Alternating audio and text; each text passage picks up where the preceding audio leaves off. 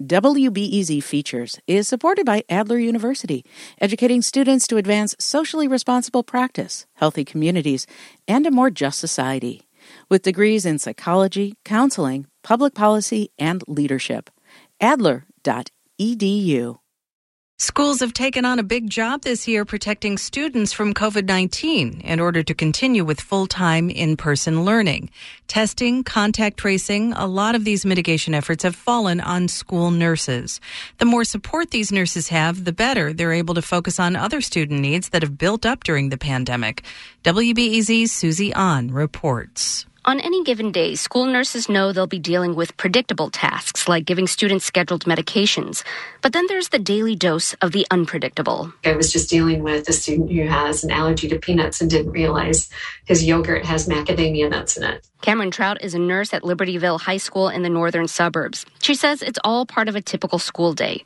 But this year, as the pandemic continues, school nurses have a second job juggling all the COVID mitigations. I will end up having to take work home that I can't get done during the day. Now I've shifted everything at home to be able to complete the reports that are due for the meeting tomorrow. Schools have taken on regular COVID testing and contact tracing to help stop the spread. Trout says it's been necessary to keep kids in class as much as possible. Giving school nurses enough resources and support has been essential in that goal. Trout considers herself fortunate that her district has hired more nurses, but she could always use more help. Bridget Haroff is a nursing coordinator in Barrington. She says she's glad this stressful year has at least brought more attention to a long-standing goal of having a nurse in every school.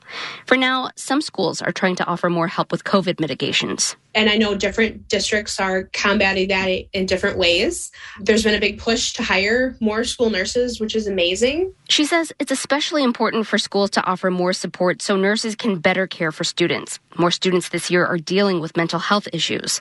Haroff also says for some kids, school is their most consistent point of health care, and they missed out on a lot last year when buildings were closed. Some of it is playing catch up and trying to get back into the routines. Helping to advocate for what those students need is a huge part of this year. The more support and help nurses have, the more they say they can focus on the core of their job, keeping students physically and emotionally healthy. Haroff says some schools have hired more people or gotten temporary help from nursing students.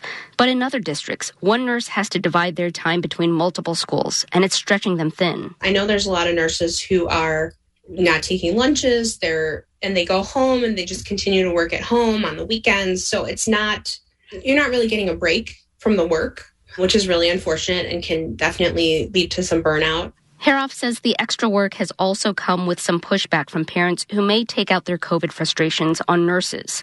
Pediatrician Allison Bartlett is with the University of Chicago Comer Children's Hospital.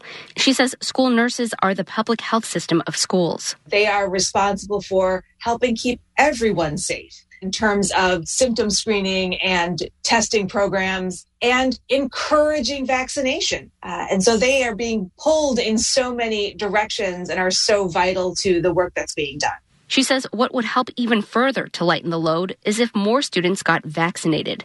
Elementary-age students became eligible for the shot last week. I view these testing components as a nice-to-have add-on, but they are definitely resource intense. So making sure that first and foremost, we're focusing on promoting vaccination and masking and sort of contact tracing is definitely a better spend time. If more students are vaccinated, that means fewer will need to quarantine. School nurses will spend less time contact tracing and more time caring for students. Susie An, WBEZ News.